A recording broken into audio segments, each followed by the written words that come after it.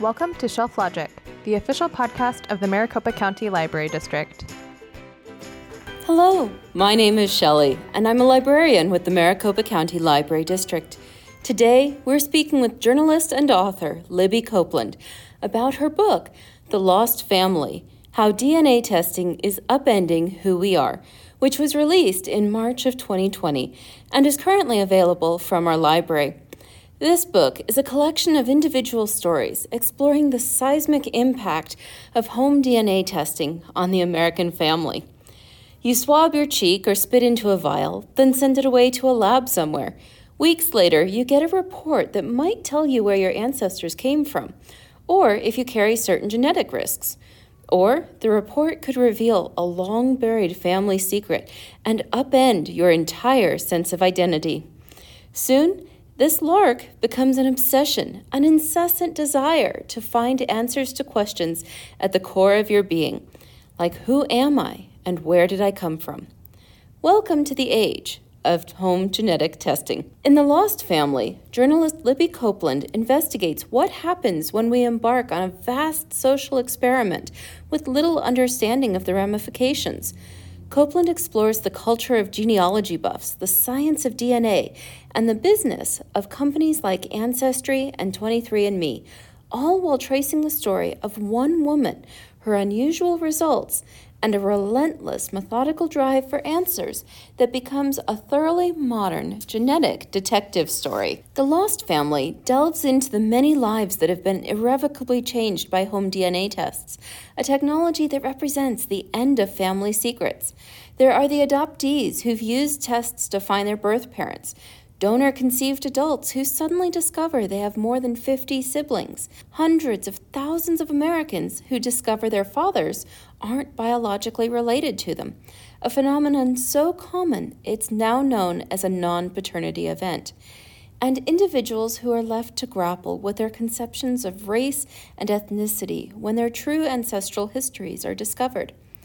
Throughout all these accounts, Copeland explores the impulse toward genetic essentialism and raises the question of how much our genes should get to tell us about who we are.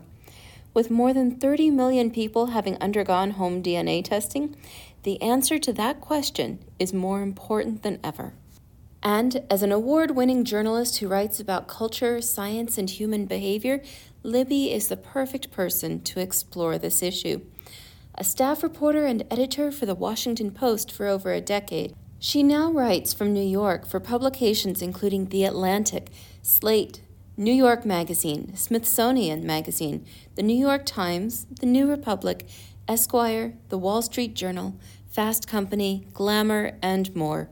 In recent years, she's chronicled the cultural and personal implications of at-home DNA testing, profiled Dave Grohl, told the deeply intimate story of a man who kept his wife's body at home after she died, explored the science of the wandering mind, chronicled how a woman's grassroots movement is changing how Americans view death, and delved into marketing topics as varied as the revival of Tiger Beat magazine, unmentionable bathroom products, and the artisanal beauty trend.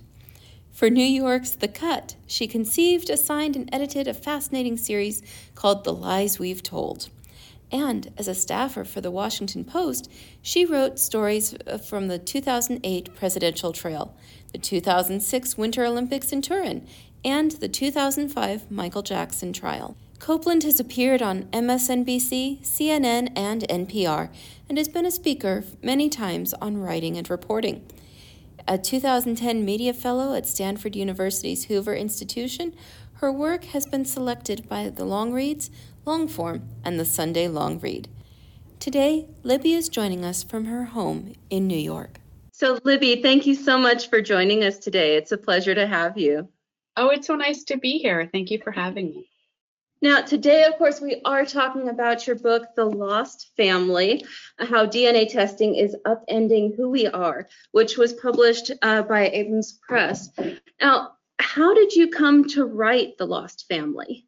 I've been a journalist for about 22 years, and the human interest stories were always the ones that I loved writing.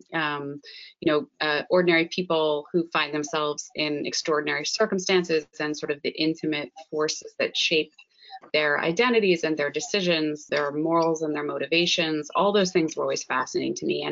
And because of that, I had moved more into science writing, the social sciences, cognitive science, and then some hard science in the last few years.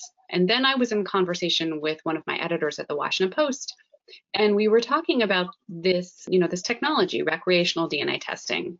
And recreational DNA testing is the term for DNA testing that takes place outside the context of, a doctor's visit. It's often marketed as entertainment. You can find out more about your ancestry. You can find out about your genetic relatives.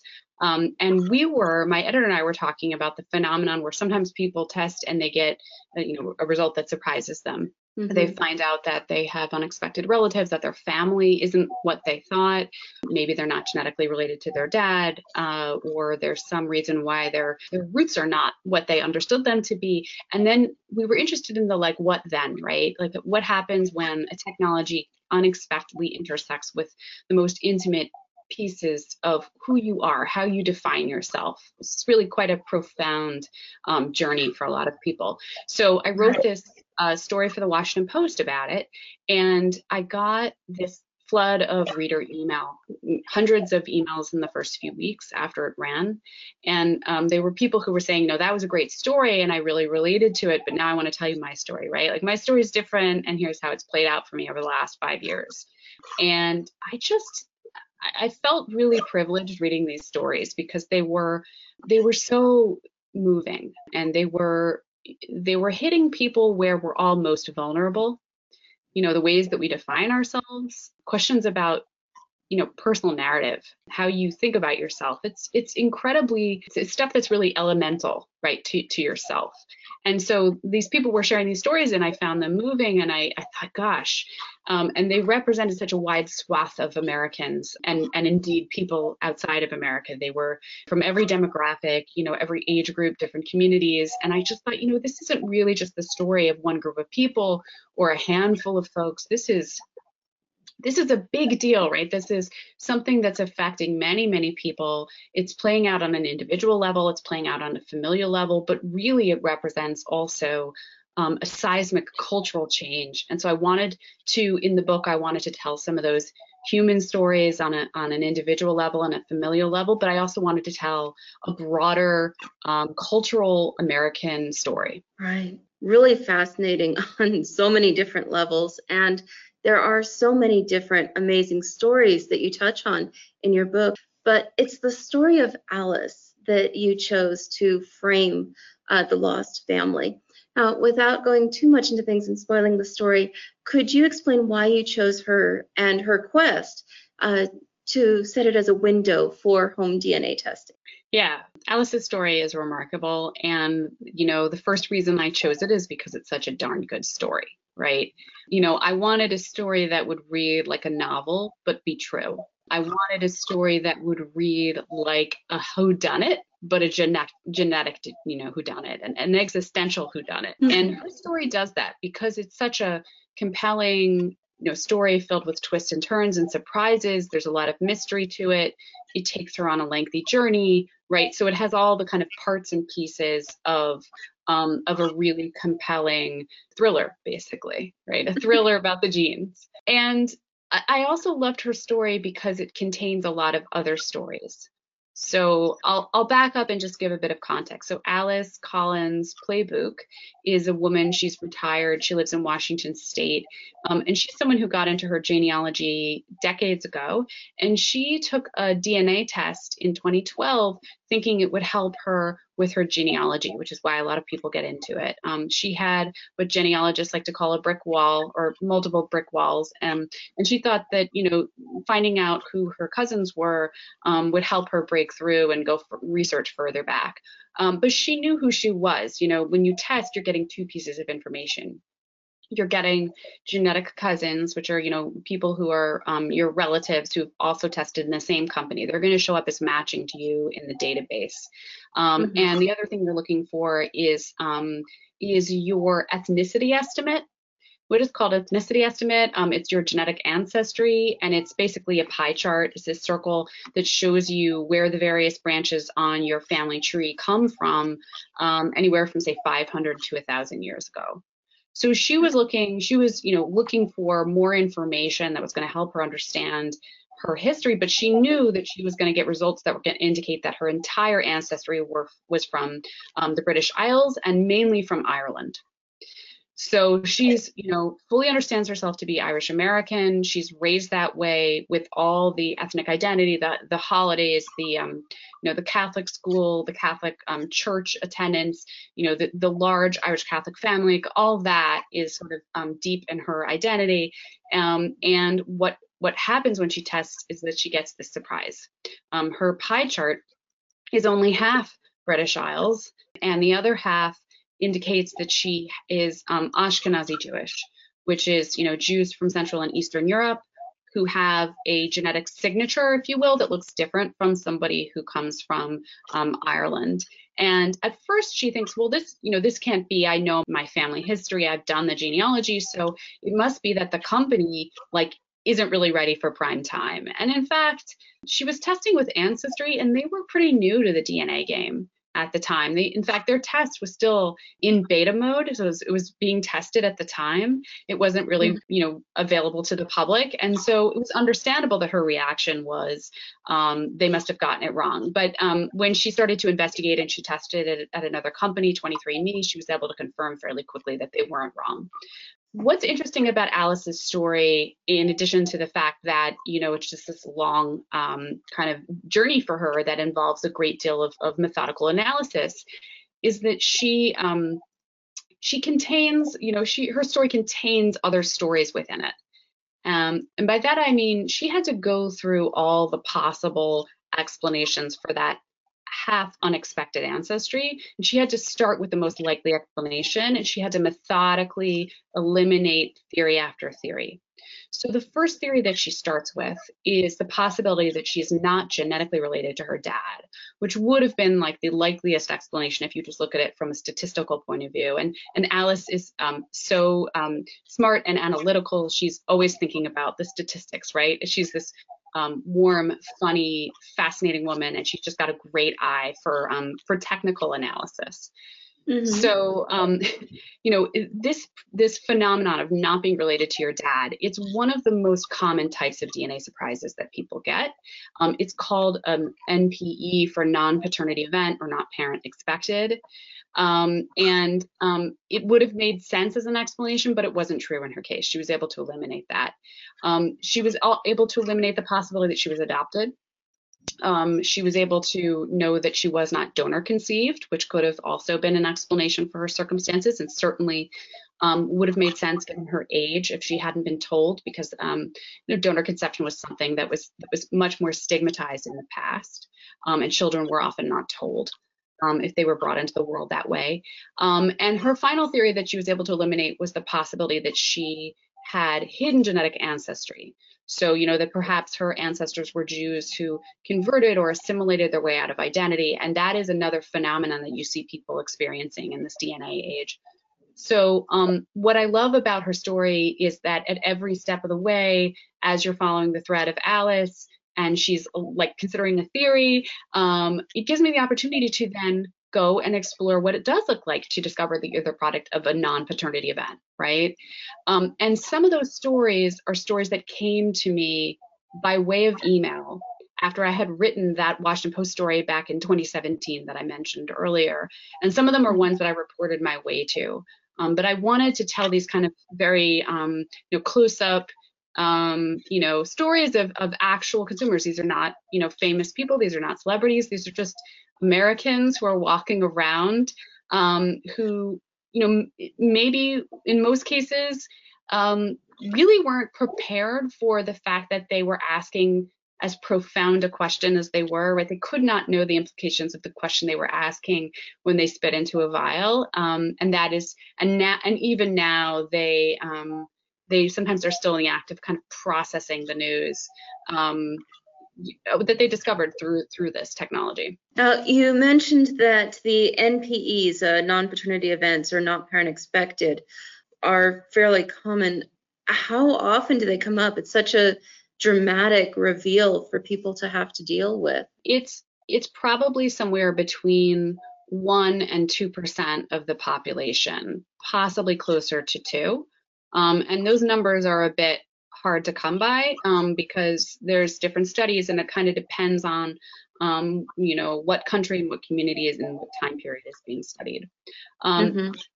I did some interviews with genetic genealogists, who are people who work, looking at, kind of putting together DNA information with genealogical research to understand both, the family and to help people find their genetic relatives in some cases. And I interviewed population geneticists, and I tried to get a handle on how common this is. Certainly, if you take just non-paternity events, and one of the other most common surprises, which is the discovery that you have, like, say, a sibling or a half sibling that you didn't know about. Perhaps your father had, a child before he was married to your mom, or he had a relationship outside the marriage and he had a child, situations like that. That is conservatively in the low single digits, which would put us at well over 1 million people who've tested themselves and discovered something like this. But the true phenomenon is much bigger, because of course the true phenomenon involves many other scenarios, right? Including donor conception and adoption. And it's also the fact that when you test and you make a discovery, say you discover you're not related to your dad, that is not an epiphany that is limited to you, right? That is a revelation that plays out in your relationship with dad. If you decide to go to him and say, hey, it plays out with mom. It has potential repercussions for their marriage. It has implications for your siblings, who you're now newly discovering are actually genetically half siblings to you. And now also, in addition to that, there is somebody, a stranger, say 2 states away, who has, now you are learning, contributed half of your genetic material, right? And now you have to think about whether to reach out to that man, which is a whole topic in and of itself, an incredibly fraught and complex topic, right? How do you reach out to your genetic father? And it has implications then for his relationship with his wife, potentially, right? And his children, who are people you have never met or heard of, but now you are discovering that they are your half siblings, and you may want to reach out and potentially look into having a relationship with all of them. So each, discovery easily refracts across up to 8 to 10 people. And so you're really looking at millions of Americans who are rethinking their families in this moment. Yeah, no, it truly is fascinating. And you mentioned that it can be so life-altering and profoundly revealing for things. But at the same time, this is something that we give people for holidays and birthdays, and it's a curious little gift that would be something fun to do. How as a society, do we balance that dichotomy? Yeah, I mean, that's one of the things that so interested me, is this idea that, we go into it with a certain set of expectations, in a sense that it's a relatively low investment. If you look at the history of this technology, it was originally a product for genealogical hobbyists. It was created, the first company in the US was created by a genealogist who was trying to answer a very specific genealogical question in his own family, and figured out that this would be the way to answer the question for himself, and then thought, and maybe I'll market this to other people, right? And that was back in 2000. So that was 21 years ago that company sent out its first test kits. And the first 10 years of the industry, the growth curve would not look terribly impressive. There's a change when something called autosomal DNA testing comes on the scene. So the original kinds of DNA testing is much different. It's cruder, it's more expensive, it's giving you different kinds of results that are less helpful for family history research. It's access to your ancient origins. So, but autosomal comes along about a decade ago, depending on the company, and that's the test that's going to give you that ethnicity estimate. It's going to give you those immediate relatives on both sides, and you see the slope of sales start to go up gradually. And then Ancestry gets in on the scene. They put a lot of money behind advertising, $200 million in 2 years. And then the slope just absolutely takes off. And it goes out of the realm of the genealogical hobbyist, right? And it also enters the realm of the casual consumer. And these are people who are like, well, it's, it's on sale for $69. It's normally $99. I'm just going to get it. Or they're like, I'm going to give this as a gift to the person in my life who already has everything, right? That's how I got my first DNA kit. I got it from my dad. And so they're engaging with it in the context of entertainment. And you see the ads and they're like, discover your family history, get closer to your family, find out how Italian you are. And that sort of implies that you're going to get results that are going to come with a certain measure of emotional, psychological remove, right? It's just going to enrich your understanding, but it's not going to disrupt it. And that is true for many, many people. The majority of people are not getting these sort of massive changes.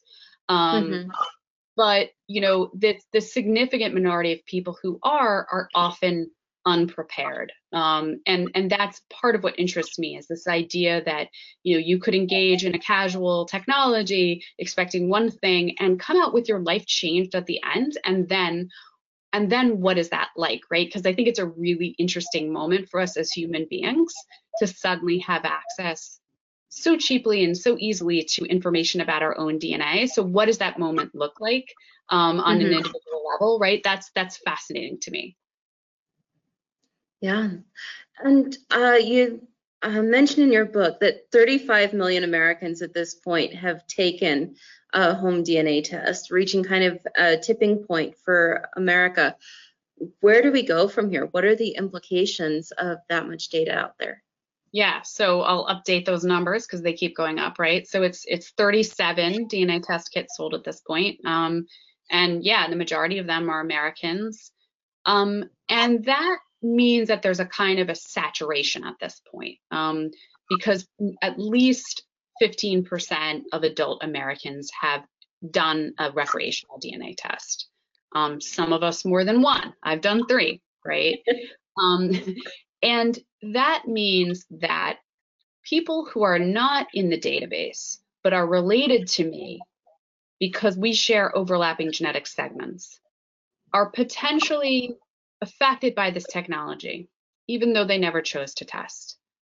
And, that means that, my decision to test could have implications for someone else's understanding of their family, their parents, their health, and their ancestry, even though, again, they've never tested themselves.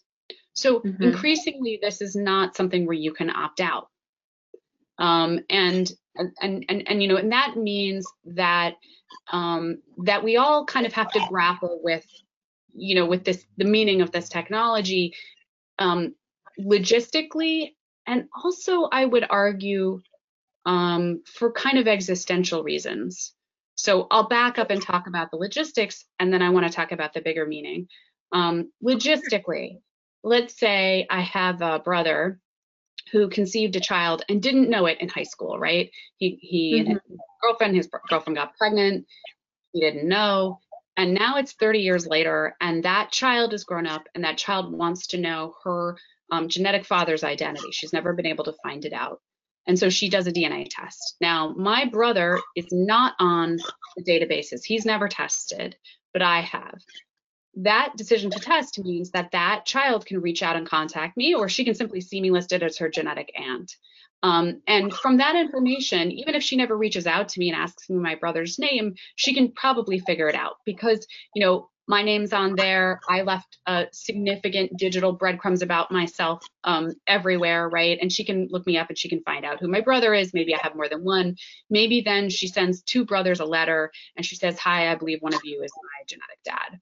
But even more dramatic than that, I don't need to be the sister of the man in question in order to make him identifiable through my decision to test. I could be his first cousin, his second cousin, even from third cousins. This can be discovered. So on a practical level, most white Americans of European descent are represented in these databases, the vast majority of them, again, whether or not they've tested. So right, so it's something to think about, even even in situations where you consider yourself to be kind of apart from it and unaffected by it. On an existential level, I think it's important to think about this technology because what the interviews that I've done with people grappling with questions about their identity, their understanding of ethnicity, their questions about the relative influences of nature versus nurture, and who are they really? These are all things that come up in a really dramatic way when you test. These are like age-old human questions, right? Like they're fascinating things we've always thought about. People wonder who would I have been if I had been raised by that family across the street? Like, what is the essential me, right? And what are the relative influences of the way I was raised versus like what my genes contributed? These are things that we've always thought about, but maybe you thought about them because you read a book on, philosophy or science. DNA testing makes it really, really personal to you. And the stories I've heard from people about, the ways they've kind of reprocessed their lives and rethought about those relative influences of nature and nurture suggests to me that this is a moment when we are really grappling with the power of biology versus the power of all the other kinds of external influences that shape us. So I think it's fascinating, even if you've never tested, also because of the questions that it raises. Very true. Now, you talked about the impact that it has on an individual and trying to go through that experience and come to terms with it. With that psychological transformation that people go through, is it related primarily to those surprise revelations, or is it a larger, longer process? What I found is, people, it goes on. Right. So I would interview somebody if they reached out to me, say in 2017. I would email with them, and then maybe I would set up a phone call with them a few months later, and then I would talk to them again 6 months later, and then I would talk to them again a year later, and then maybe again 6 months later when I was like fact checking the book. And I found that things would change. The landscape of understanding would change. It might change in response to they reached out to genetic kin and they were embraced, or they were rejected, or they were at first given a lukewarm reception, and then people gradually warmed, and it gave them access to understanding more about the family, and that deepened their appreciation for knowing. People told me that they would wake up in the middle of the night and they would think, oh, this is the significance. This is the explanation for that thing that my mother offhandedly said to me when I was 6 years old, that never made any sense and that I thought I had forgotten, right? It's almost like you're looking through the book of your life and you're putting asterisks next to it, little memories, and the asterisks stand for, in light of this new knowledge, that I'm interpreting that event completely differently. So there's a whole psychological process that seems to take place, right? And it kind of goes on, and it might go on, I don't know, for the rest of a person's life, right? We kind of don't know, because the first people who got these revelations got them, started getting them within the last decade. But certainly for people that I've talked to, this is not something that kind of is over quickly. It's something that that deepens and continues. You mentioned that home DNA testing has been well represented among European ancestry Caucasians. How does it affect some communities more than others? You mentioned those that are donor conceived or adopted. Yeah, so I mean, there's a lot of really fascinating stories in the ways that different communities have been able to use DNA testing to find genetic kin and to find themselves. And two of those main groups have been folks who are adopted and folks who are donor conceived. In many states, people who are adopted do not have access to their original birth certificates, which would give them the names of their birth parents. And that information is really important to a lot of people. It's access to information about your medical history, your family's medical history, but it's also access to identity. It's access to roots. And not having that information meant that in the past, people who were adopted, if they really wanted to know, might have had to hire a private investigator. And that private investigator might have worked for years to discover the identity of, say, a birth mother, and might not have been successful. And even, as little as 6, 7 years ago, if you did a DNA test, because the databases were relatively small, you could expect to find only distant cousins. So say maybe just fourth cousins and more distant. And figuring out the identity of your birth mom from a fourth cousin is extremely difficult.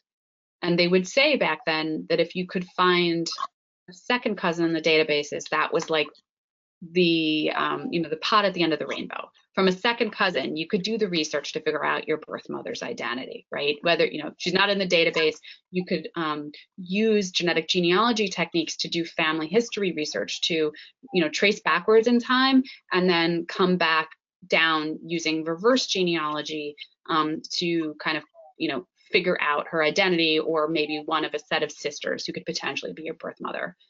Nowadays, the databases are massive, right? The biggest database belongs to Ancestry. I think there are 18, 19 million people now. From that kind of a database, people are easily getting much closer hits, aunt, first cousin, even half sibling. And from that kind of information, it is so much easier to figure out the identity of your birth parents. And same goes for the people who are donor conceived. Many people want to know the identity of their sperm dad for a variety of reasons, or they may want to know if they have half siblings out there. And they're able to discover that. They're also able to discover, maybe something they hadn't known before, they hadn't known close up, which is that there are no limits on the number of children that one donor father can conceive in the United States. So because of DNA and because of the process of discovery that it allows, people are discovering in some cases that they have between 100 and 200 half siblings through the same donor father. And those situations are really complicated, right? Because people have to then struggle with even the language for those relationships, right? Do you consider each one of those people a sibling? Do you forge relationships with each one of those people? What do you call your donor father? And that decision can be very personal. It can be very dependent on your own relationship with your father, the man who raised you. So these are really profound questions that they existed already, I guess, because people had these siblings, but they did not know that they had them. And so what you see in that instance is a process of one technology kind of uncovering the practices or revealing, the practices of another technology for people. And then, this process of, rediscovering these modern sprawling genetic networks that, are they family? Are they not family? How close do you want to be to these people? People are grappling with this right now. It just really, truly is incredible. There are so many stories out there. And we've seen dramatic implications in news and dramatized stories of what people are facing. Now, one of the most famous ones in recent history is the use of genetic databases for solving cold case murders, such as the Golden State Killer. What are the ethical and legal ramifications of using DNA testing results to solve crimes? The Golden State Killer was arrested in the spring of 2018. And what's interesting about the means by which they found the Golden State Killer, was what was new about it. I mean, law enforcement has always had DNA databases, but they are very, very different from DNA databases that exist for genealogical research. And they're also, so that was one thing that they had never had access to before. And the databases that they have access to traditionally in the past could not yield the kind of results, because of the DNA that's being studied, could not yield the kind of results. And the process for, familial DNA searching, so figuring out, an unidentified, say, criminal's identity, figuring that out based on third cousin matches, right? That was never going to happen in CODIS, which is the colloquial term for the law enforcement system setup of databases that exist. About how the Golden State Killer case was solved is that the techniques that were used already were out there. they were already being used on behalf of people who are adopted and the search angels who work with them. Search angels are usually volunteers who help people figure out their genetic kin. So this is going back to, say, 2011, that people in the adopted community pioneered these techniques so that they could figure out the identity of their birth parents. So what was new was the application of these techniques in a completely different context. And that was a really big deal. It kind of led to a big outcry between privacy, people who are advocates of privacy and civil liberties on the one side, and advocates of public safety and arresting, in many cases, serial killers, murderers and rapists, like, on the other, right? What is the proper use of information that was really gathered so that people could understand their family history? And is it fair for, my DNA to be used to arrest a third cousin? Maybe someone I've never met. Is it fair to me? Is it fair to them? Maybe I'm okay with it,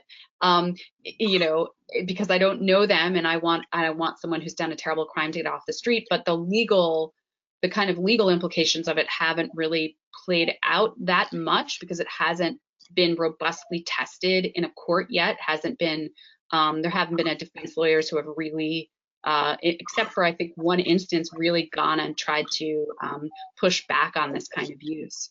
So it's in some ways a kind of an unformed legal territory, but on the other hand, there have been convictions based on this. There have been many, many cases solved this way at this point, probably 200 by the estimate of one of the major investigative genetic genealogists who's using this technique. So, it's interesting to see that even as the privacy implications are still being debated, the technique is being used. The polling that I've seen from Americans suggests that most Americans are okay with this as long as it's being used for the most violent kinds of crimes. The concern, I think, comes where there's a lack of regulation, and so there are people who are concerned about a slippery slope and saying there should be guardrails around this. There should be rules about when they can use it and when they can't. And at the moment, we don't have really stringent rules in place. Okay. Now, with that culture clash between privacy and transparency, where do you see that going in the next 5 to 10 years? Yeah, so I mean, it really is a culture clash, right? Because in some ways, it's a culture clash between past and present. When a person tests and they find out, for instance, that they're not genetically related to their dad, or that they have a much older half sister, for instance, through previous relationship that one of their parents had. There is sometimes a tendency to go to the parents and say, like, why didn't you tell me? This is a really big deal, right? Maybe I don't trust you so much anymore that you didn't tell me, right? And what they're bumping up against is, they have a desire to know who they are and how their family is formulated, to understand truly their own roots, to understand truly sort of like what their family of origin is and where they came from, and the backstory of it, right? And that's a desire for self-knowledge and for knowing who you truly are, right? And they're bumping up against privacy, right? The privacy interests of an older generation that is culturally very different.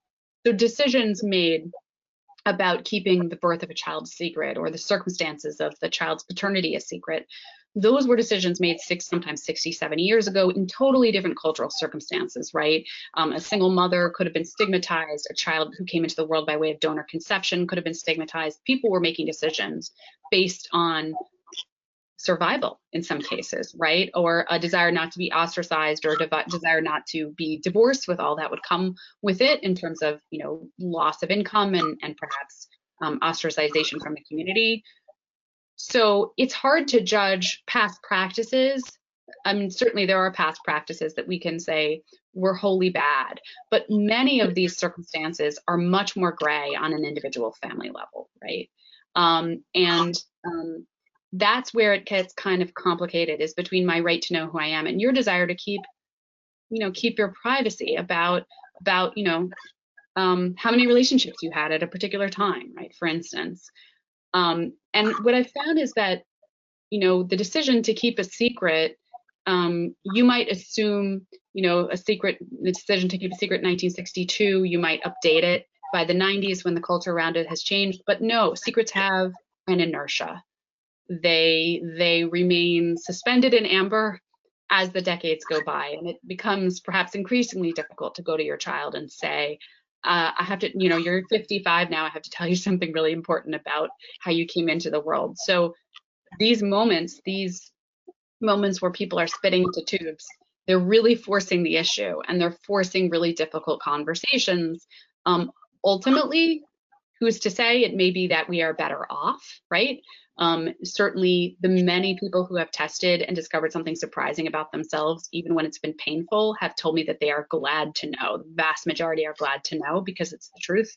But there's no question that we're going through a kind of a painful process right now, a painful process of genetic reckoning. And when you have a family narrative like that collides with the facts of the history and is revealed, that's got to be a really powerful and really painful experience for everybody involved.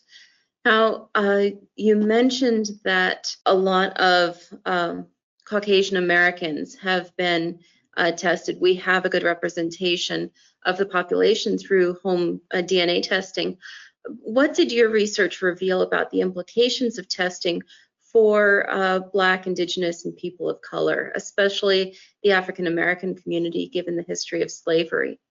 Yeah, so historically, white Americans of European descent are better represented in these databases, both for historical reasons and because they are the people who are most inclined to test. And so there is a problem with undersampling communities, including African American communities, including Latinx communities. They're not as well represented, which means potentially there are issues when it comes to our understanding of health-related issues in genetics. And in the context of DNA testing for ancestry purposes, it means that those people, when they test, are not getting such granular results. So they're not like able to say, you're from exactly this area. They're going to potentially give you like a much broader region that you're from, in terms of your roots. So that's one half of the answer.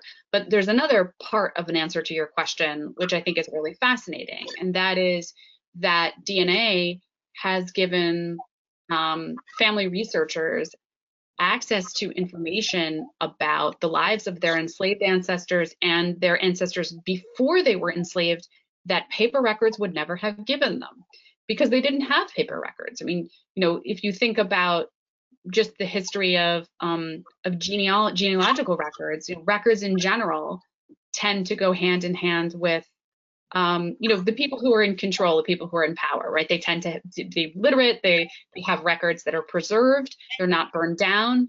They have access to paper.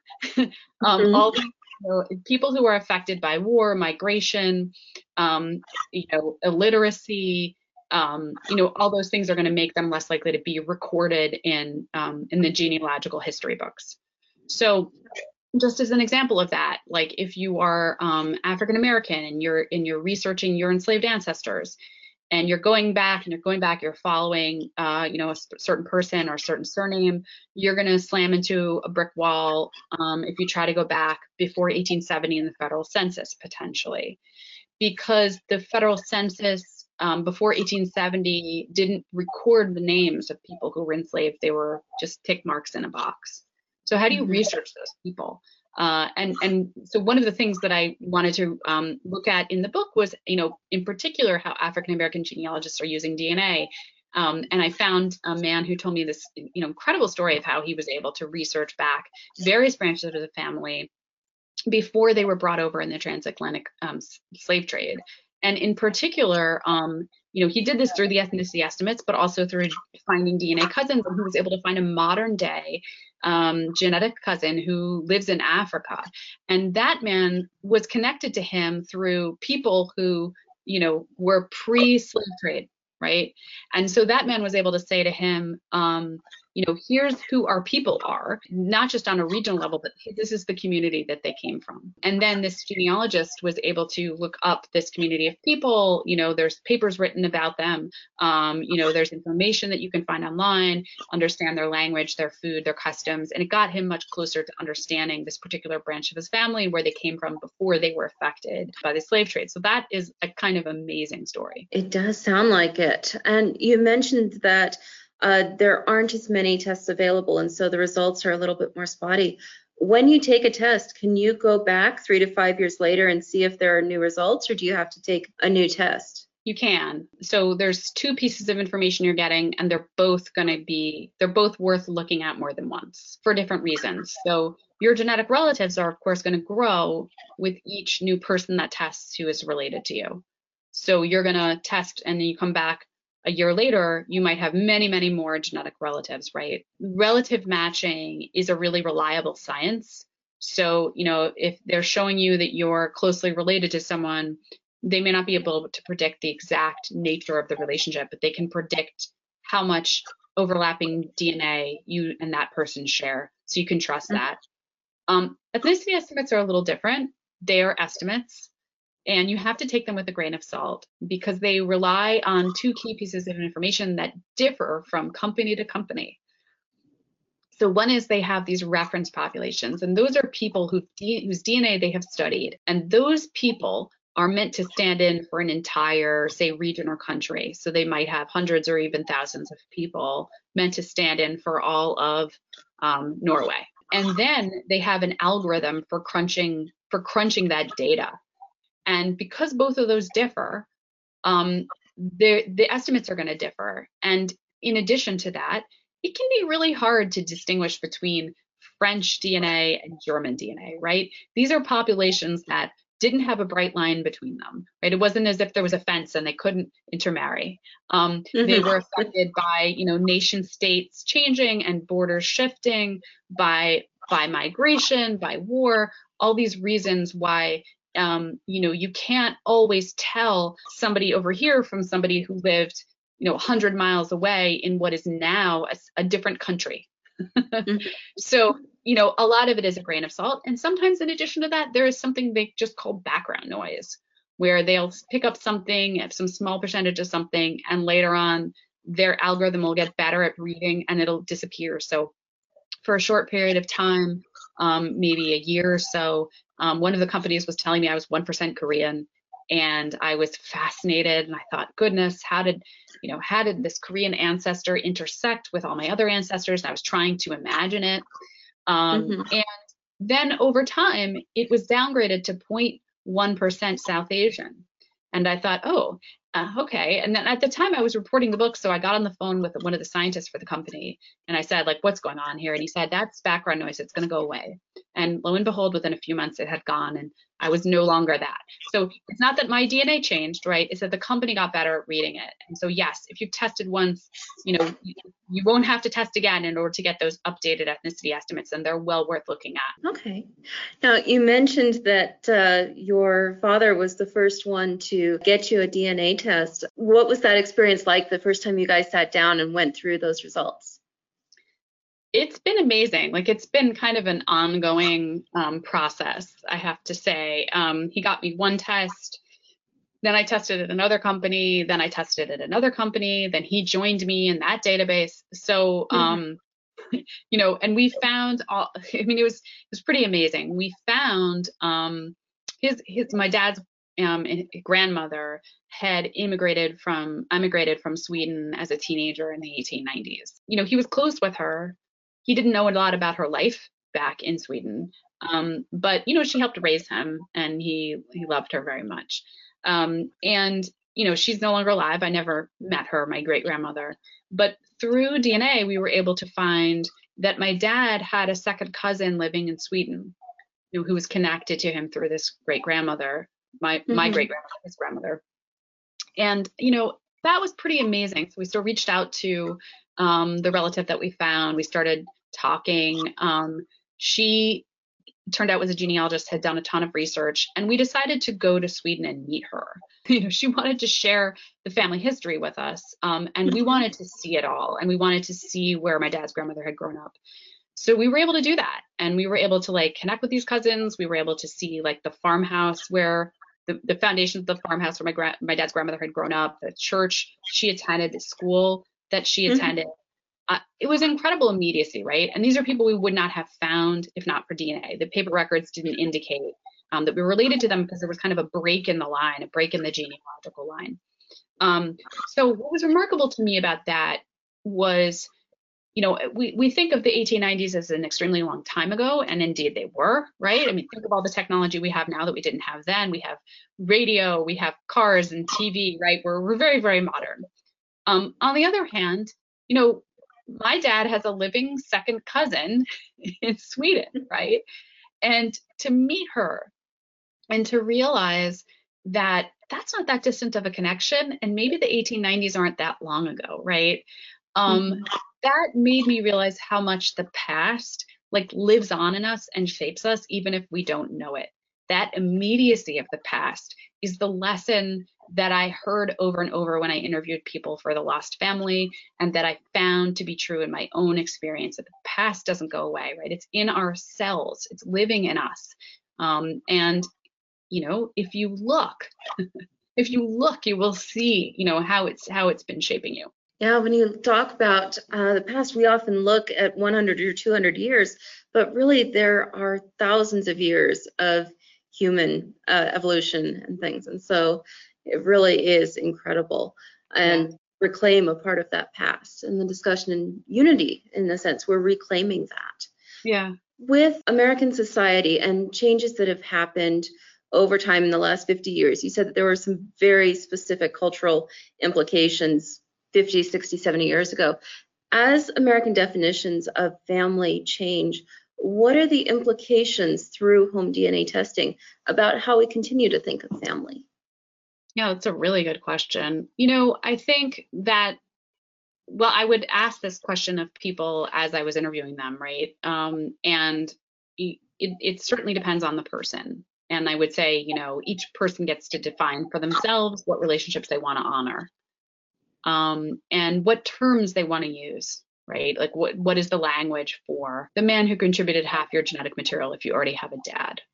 And how close do you want to be to him, right? And some of that's going to depend on you and some of that's going to depend on him. But what I found was people resolve these questions with, for the most part, a great deal of emotional nuance. Not always, but enough that it gave me kind of hope that potentially we're moving past this kind of binary approach to thinking about family. I mean, we've always known that family is not just genetics, of course, but I don't think as many people have had to confront that on a personal level as they do now because of DNA testing, right? Right. And so, I found that people, this question of like nature versus nurture, right? And people ask it in the context of family, and they ask it in the context of things like ethnicity and race. That's a a black and white question, and it invites a kind of a ranking of which is better, which is more important. And one of the men I interviewed told me that is like the dumbest question in the world, right? He was like, we may lack the language for two mothers, for instance, right? The woman who raised you and is your mom and your birth mom. We may lack the words to distinguish between those two relationships or what to call, but those are limitations of language, not limitations of the heart. The heart can contain both. And I found that to be true. People said, there's a term from improvisational comedy. It's like not no or but, it's yes and when you're playing off of someone else. And people would say yes and. They would say, okay, yes and, when they could. Now, in fairness, that's the case for the people that I refer to in The Lost Family as seekers, right? The people who discover something about themselves, about their own genetic origins. It's not always true for the people on the other side, because they have families that may feel threatened by the revelation of somebody coming in, and they may feel that in order to preserve those primary relationships with their spouses and children, that they have to cut off a relationship with this new stranger who's actually their genetic child, for instance, coming into their lives. So it can really vary depending on the perspective of the person and their relationship to, if there's a secret at the heart of the revelation, their relationship to the secret, how much shame and guilt there is about that old secret. So what advice do you have for people who are thinking about taking a home DNA test? Yeah, so good question. I used to say, like a few years ago, I used to say, it's important that you know that when you take a test, there's these kind of advisories that they give you that say you may expect, discover unexpected things about your family that you're not prepared for, you're not expecting. So just, here's a heads up about that. And all the companies give that advisory.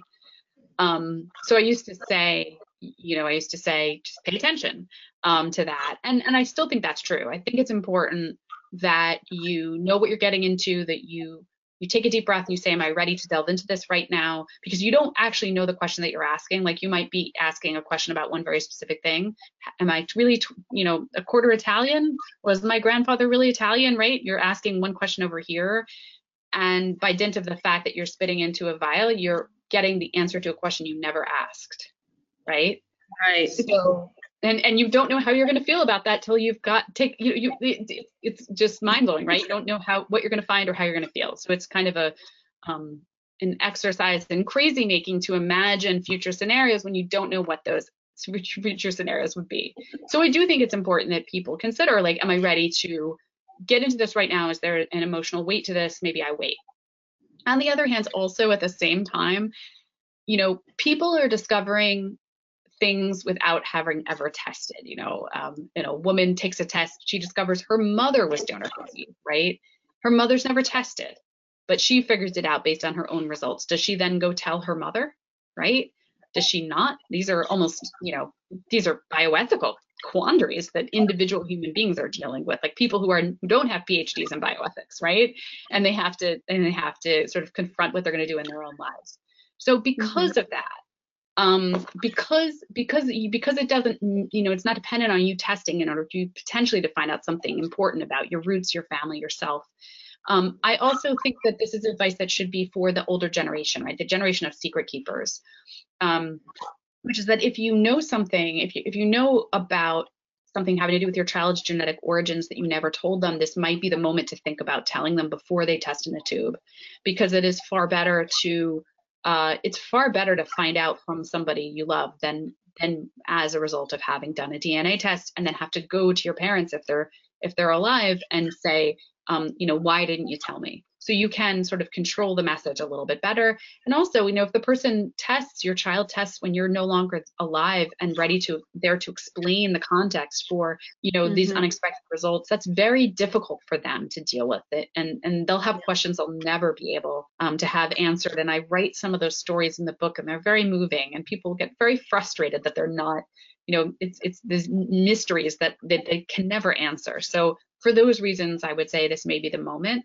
to think about having that talk with your child. And this is a time where people are finding new ways to connect and to talk about different things that we've never discussed before. And you mentioned that we're 21 years into the field of home genetic testing. And last year was such an incredible year, and it's brought so many changes around the world and so many changes to different industries. How has the field of home DNA testing been impacted? So in a couple of different ways. On the one hand, the last few years, we've seen somewhat of a slowdown in the industry. That was pre-pandemic. And that may have had to do with privacy concerns by consumers.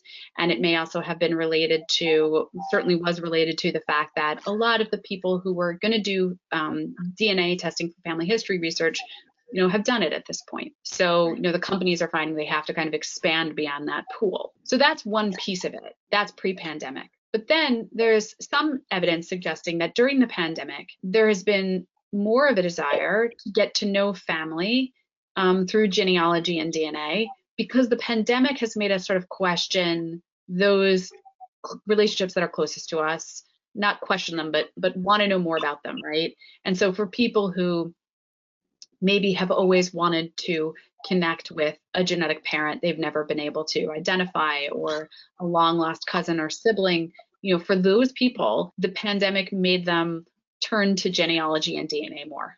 So that's one interesting thing. Within the last 4 or 5 months, two of the biggest companies, Ancestry and 23andMe, have also had deals that have valued them in the multi-billion-dollar range. And 23andMe, which is announced that it's going to go public in a deal valuing it at $3.5 billion recently. Their founder, Anne Wojcicki, and 23andMe, I should say, has always been known for health-related testing in addition to ancestry testing.